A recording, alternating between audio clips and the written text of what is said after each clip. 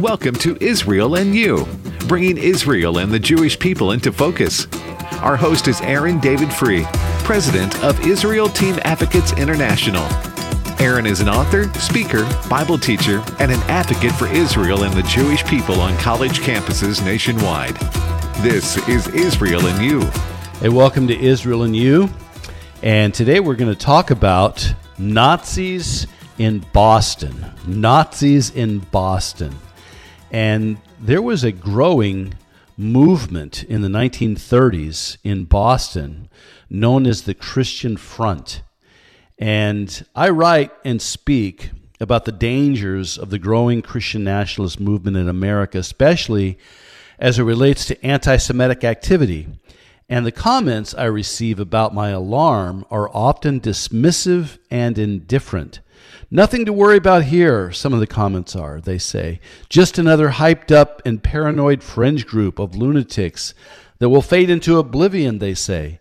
A movement with no consequence or threat, they say.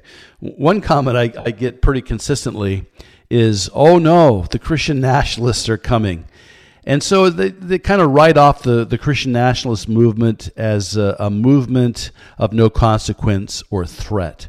But on the contrary, I'm of the belief that the kind of anti-Semitic Christian nationalism expanding around us in America today is a tinderbox waiting to be ignited. And when it is, when the tipping point comes, the movement may well follow the historical pattern of Christian nationalists and respond with violence against American Jews. Charles R. Gallagher, associate professor of history at Boston College, shares this conviction. And Charles, who, by the way, is a devout Catholic, he's the author of a fascinating book entitled The Nazis of Copley Square, The Forgotten Story of the Christian Front. It's published by Harvard University Press in 2021. And I started reading this book, The Nazis of Copley Square, over the weekend. And Copley Square refers to the Boston neighborhood where the Christian Front was headquartered. And I'm stunned by how little I know about the history of the Christian Front that flourished in Boston in the 1930s and early 1940s. The inside cover of Gallagher's book describes his book this way. In The Nazis of Copley Square, Charles Gallagher provides a crucial missing chapter in the history of the American far right. The men of the Christian Front imagine themselves as crusaders fighting for the spiritual purification of the nation under assault from godless communism, and they were hardly alone in their beliefs. The Front traced its origins to vibrant global Catholic theological movements of the early 20th century, such as the Mystical Body of Christ and Catholic Action. The Front's anti-Semitism was inspired by Sunday sermons and by lay leaders openly espousing fascist and Nazi beliefs. And the Encyclopedia Britannica defines the Christian Front in this way. The Christian Front in American history, anti-Semitic and pro-Nazi organization active from about 1938 until the United States entered the World War II. Under the banner of anti-communism, it openly and clandestinely encouraged boycotts of Jewish merchants, used the slogan Buy Christian, and published the Christian Index, a directory of non-Jewish merchants in part of New York City. It received support from the Brooklyn Tablet, a Roman Catholic weekly newspaper. The Front became associated with the activities of the Reverend Charles Coughlin of Royal Oaks, Michigan, who regularly preached on radio at a Front-sponsored anti-Semitic rally in New York City in May 1939. And you can look that up on YouTube. It's a Nazi rally in 1939 at Madison Square Garden. It's very frightening to watch this. There's thousands of people. They're dressed as Nazis. They have the Nazi flag and George Washington hanging on banners on the platform. And Father Coughlin's social justice book was distributed at this rally. The July 1939 issue of that magazine presented the Front's expansion plan, But the group was soon quieted by growing anti-Nazi sentiment as World War II began. And so what this historian, Charles Gallagher, has done in this book is really earth-shattering. And he spent 10 years writing this book. And I'm so thankful that he did. It's really helped me as I'm reading it. And the parallels between the Christian Front and today's far-right Christian nationalists are eerily similar, and the rhetoric fomented by today's Christian nationalists comes straight from the playbook of the Christian Front. In the end, the religious leaders of the Front would inspire Christian mobs to perpetrate violence on Jews living in Boston. Men like Father Charles Coughlin, whose hate-filled, Jew-hating radio program, Hour of Power, commanded a weekly listening audience, get this, of over 30 million people. And you can look up some of Father Coughlin's speeches at this time. He was highly funded by Henry Ford, who was an anti-Semite, and he had partnered with Charles Lindbergh, who was pro-Nazi and an anti-Semite. And so a highly funded Catholic priest has an audience of over 30 million weekly listeners to his program. And keep in mind, at this time, America was only about 140, 150 million people or less, and 30 million of those people are eager listeners to Father Coughlin's hate against Jewish people. Another man, Father Edward Lodge Curran, who was the principal theologian of the Christian Front and president of the International Catholic Truth Society of Brooklyn. So those two men in the clergy stirred up millions of people during this time to oppose Jewish people living in their neighborhoods. And in 1943, under the tutelage of Coughlin and Curran, gangs of Christians roamed the streets of Boston, beastly attacking Jews and spilling their blood. And historian Stephen H. Norwood describes the violence against Jews in Boston at this time as pervasive. One historian describes the outbreak against Jews as Boston coming to flame. The constant mixing of religious piety with hate-filled anti-Semitism in church pulpits and Christian anti-Semitic rallies and on Christian radio voice of Father Coughlin eventually brought the tipping point that led to Christian violence against Jews. The tinderbox finally would ignite. And the following are just a few parallels. As I read Charles Gallagher's book, The Opening Pages, as I read those pages, I found parallels between the Christian Front and today's Christian nationalists in the opening pages of Gallagher's book. And again, this man is a devout Catholic. He's not striking out against the Catholic Church. He's just informing us of the history of what happened in Boston in the 1930s and early 1940s in his book, The Nazis of Copley Square. So here's what he writes, Charles Gallagher. Their goal, the Christian Front, was to install in the United States a temporary dictatorship that would eliminate communists and Jews. And so this is tyranny. This entire group had been given over to tyranny. They had weapons, they had explosives, they were planning to take over the United States government. And remember, there's 30 million people strong in this movement. And so their goal was to establish a temporary dictatorship that would eliminate communists and Jews from America. And the line sounds all too familiar. The following, just a few quotes from today's Christian nationalists. Here's the first. If you haven't figured it out yet, the evil we are facing will not give up until we Christians take over.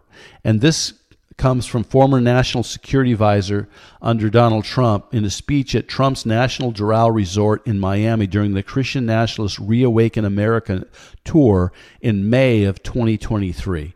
And again, I'll say what he said. If you haven't figured it out yet, the evil we are facing will not give up until we Christians take over. That's a voice of tyranny. And then another quote, if Ruth Bader Ginsburg, a Jewish woman, didn't die last year so that Amy Coney Barrett, a Catholic woman, could be appointed to the bench, we would still have Roe v. Wade. Now you tell me this is a Judeo-Christian country. You tell me it doesn't matter that we have a lot of Jewish people in government. Jews can be here, but they cannot make our laws. And this comes from devout Catholic Christian and President of America First, a very right-wing, white nationalist, Christian nationalist organization. He's a political operative named Nick Fuentes. In a live stream on his website in June 2022, and you remember just a few months ago, Nick Fuentes and Kanye West, better known now as Ye, they met with President Trump, former President Trump, at his Miami resort. So Gallagher writes, Fronters, this is the Christian Front, believe firmly in deicide. Deicide is the idea that the Jews killed Jesus. And their leaders moved them from this age-old position towards a distinctly modern and violent blend of anti-communism and anti-Semitism. And Christian nationalist and keynote speaker at the upcoming Reawaken America rally in Las Vegas, coming up in August 2023, Pastor Locke, in a May 7th, 2023 sermon at his Global Vision Bible Church in Tennessee stated, if the Jewish people are really God's people, then how come all these centuries they've had so many problems and there's a curse upon them? The religious people, Jews living in the time of Christ, declared a curse on themselves generationally. They said, his blood be on us and our children. And Jews have been in punishment and torment because they spoke that curse over themselves. So this pastor, who is a Christian nationalist, speaking at the Christian Nationalist Rally, Reawaken America, coming up in August in Las Vegas, he's dredging up the whole old idea of deicide, that the Jews murdered Jesus, and so therefore they will be forever judged. And when we know it was actually the Italians who murdered Jesus, it was the Romans. So does that mean those Roman soldiers, the Italians, who put Jesus to death, it was Pilate who by Roman law exercised capital punishment by putting Jesus to death? So it was the Italians, but does that mean Italians are forever condemned because of that small group back in those days? Of course not. But we've used this against Jews for 2,000 years, that they're unredeemable, they crucified Jesus, and so therefore there's a curse upon them. Gallagher writes, every member of the Christian Front saw the myth of Judeo-Bolshevism as true. The Judeo-Bolshevist idea alleged that because secular Jews held so many positions in Lenin's original Soviets, it was axiomatic that Leninist communism was a product of global Judaism, which was already suspicious owing to the deicide. For those on the far right, Lenin, who had some Jewish ancestry, had militarized the benign economic ruminations of Marx, also a Jew, for the purpose of installing an atheistic absolutism. Jews had killed the earthly body of Christ before. Now, under the guise of Bolshevism, Jews were persisting in that most horrifying sin by killing Christ's mystical body as well. And so what the Christian Front taught is that Jews were responsible for deicide. They put Jesus to death, and now they are trying and attempting through communism to put the mystical body of Christ to death, to attack Christians, to attack the church. And so today, devout Catholic writer and social media personality E. Michael Jones was invited to be a speaker at the May 2023 conference, Hope is Fuel, How to Be Catholic on Purpose. And Jones is a well-known poisonous anti-Semite. He's a conspiracy theorist. He's a Holocaust denier. And he has a huge Catholic following today and a Protestant following as well. And we're going to look at E. Michael Jones. He was recently debated with Michael Brown. I know that he is a radio personality on American Family Radio, and Dr. Michael Brown debated E. Michael Jones about E. Michael Jones's anti-Semitism. But when we come back from the break, we're going to look at some of the very anti-Semitic things E. Michael Jones has said. We'll see you on the other side of the break.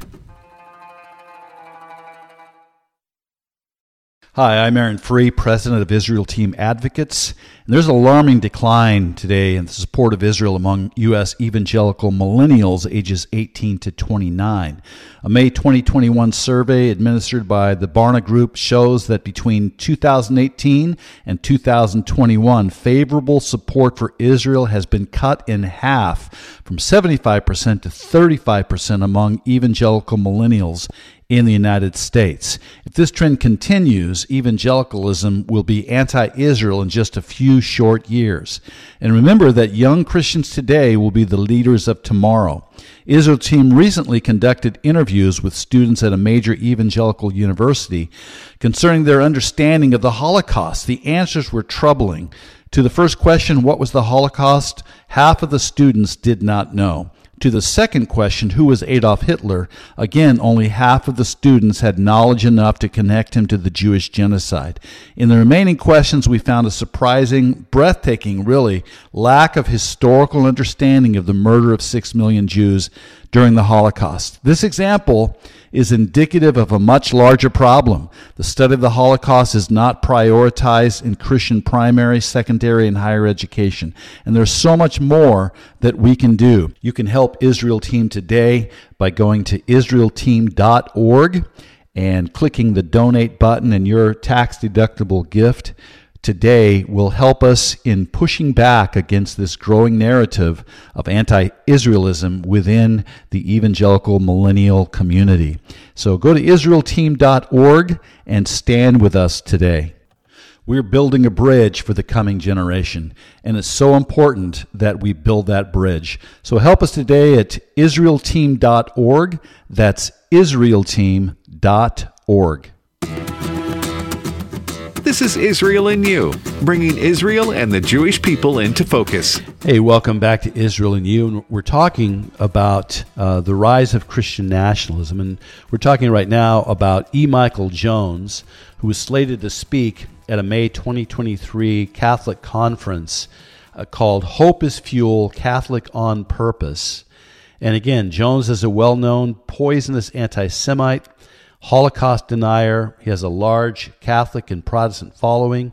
And in a message to his audience about the upcoming conference, Jones talks about his book, The Jewish Revolutionary Spirit, in which he declares that Jews who have not accepted Jesus are the mystical body of Antichrist. And in January 2023, Jones appeared on Iranian television, of all places, and called the Holocaust a foundational myth of the American empire. Jones has accused Jews of being the main supporters of feminism, homosexuality, transgenderism, and abortion, and says that abortion is a fundamental Jewish value, a sacrament, and a way of becoming Jewish. And speaking of Catholic-Jewish relations, Jones says, the church can have unity or she can have good relationships with Jews, but she can't have both. In opting for good relations with Jews, the church has destroyed Catholic unity, and with it, any ability the church might have had to influence the world culture positively. Christian nationalist Rick Wiles, founder of the cable radio online outlet True News and pastor of Flowing Streams Church in Vero Beach, Florida, regularly blames Jews on his media outlet for attacking American Christian culture and warns Jews that Christians plan to impose a Christian rule in this country.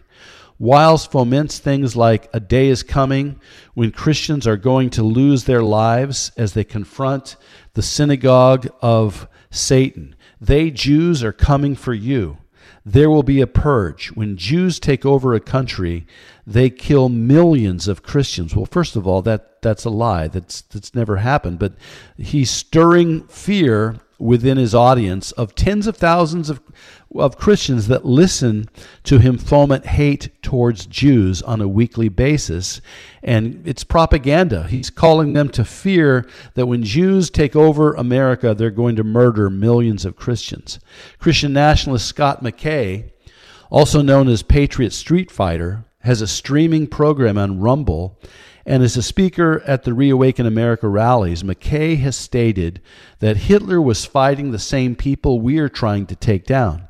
These people are so elusive and slippery and cunning that we ended up having World War II. Who's he talking about? Jewish people. The same group of people, he says, that has done a very good job at hiding under the religion of Judaism. So these are quotes from today's Christian nationalist. They are divisive. They are anti-Semitic. And Gallagher writes this in his book, The Nazis of Copley Square. Moran, the Catholic lay leader of Boston's Christian Front, opposed Britain's war because it was a war for the benefit of Jews, the enemy of Christ and the church. And he worked for Schultz, a Nazi spy posing as the German consul at the German consulate in Boston, not because he was a committed proponent of Nazi ideas, but rather because the Nazis were fighting both Jews and communists. The fascist relationship with Christianity was complex, but Moran, like many other Christians of his time, believed that between fascism and communism, the choice was obvious, and so they chose fascism. They chose to support Nazi ideology. And this clearly explains to me why Christian nationalists today can willfully embrace the tyranny perpetrated by Michael Flynn, white supremacists, that are saying we're going to take over this country. Jews are out to kill us, so we're going to take over and drive them out of government. And just think about January 6th for a second. When faced with the choice between tyranny and the Marxist humanism they believe is being forced upon America by Jews, for them, tyranny is the better choice of the two. And here's what Gallagher writes as he closes out the introduction to his book. We must avoid generalizing too greatly the rhetoric and ideology of the Christian Front, and thereby losing sight of its uniqueness. The Front arose in a particular moment, as the historian Oscar Hanlon noted in 1975, between 1930 and 1940, anti-Semitism developed to a point at which it threatened to alter the whole character of American society. During the 1930s, at least 4 million and perhaps as many as 10 million Americans enlisted in such organizations as the Ku Klux Klan, the Silver Shirts, and the Christian Front. Think about that. 10 million people had joined these white supremacist groups. Hanlon feared that unless rigorously examined, such groups would simply be slotted under a common rubric with other manifestations of hostility, disagreement, and approval. If that happened, we would understand little about their appearance or ultimate disappearance. I argue, says Charles, that Hanlon's fear came to pass. The Front became just another manifestation of some easily refuted tendency towards intolerance. This failure to reckon with what was distinctive about the Front has been a boon to those who perpetuate its mission, which still percolates close to the surface of mainstream America. And I agree with that. There's this percolation going on right now in Christianity that's very, very divisive. So in his book, Nazis of Copley Square, Charles Gallagher has opened a forgotten window into the American Christianity's historic romance with tyranny, fascism, and rabid anti-Semitism. It is not too late for Christians who have embraced the evils of Christian nationalism, which, by the way, is neither Christian nor patriotic. You see, I'm a patriot, but I'm not a nationalist. I believe in the First Amendment. There's freedom of speech. And so why would I, as a patriot, want to deny the freedom of speech to someone else? So Christian nationalism is neither Christian nor patriotic. And you should read Timothy Schneider's book. It's called On Tyranny. It's just a little, probably 80-page book, 20 lessons from the 20th century. It's really an earth-shattering book that really shows how a nation of Christians can easily fall prey to tyranny because of the propaganda that, the other side, they're out to hurt us, and so we're going to strike back.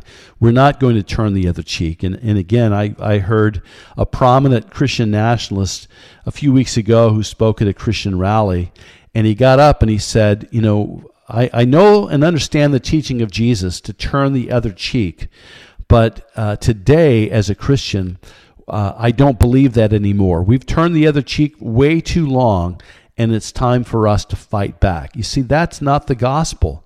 That's not patriotism. That's not true Christianity. And so we need to choose to follow the words of Jesus, to love our neighbors as ourselves, whether we agree with them or disagree with them, and to be salt and light in our generation, and to not use church pulpits as bully pulpits to strike out against those we may disagree with, but to share our faith, to be salt and light in our generation. Polish philosopher Leszek Kolakowski once said, "In politics, being deceived is no excuse."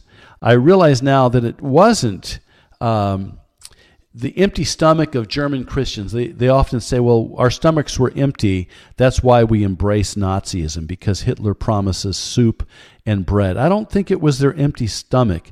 I think it was a barrenness much deeper that many Christians embraced the tyranny of Nazism. It was caused by the gnawing pain of jealousy against their Jewish brothers and sisters. And the promise of soup and bread did not deceive Christians. It wasn't the Nazis who created a mass following of baptized German Christian nationalists. It was baptized German Christian nationalists who gave the tyrants life and breath. And the jealousy among German Christians toward their Jewish neighbors ultimately gave birth to Christian nationalism and Nazi tyranny. And so that's what we're faced with today. We're faced with a time in Christianity, American Christianity's history, where we're being presented a choice between tyranny or to accept the gospel message of the Lord Jesus, that we serve a kingdom that is not of this world. We do not wage war, Paul says, against flesh and blood.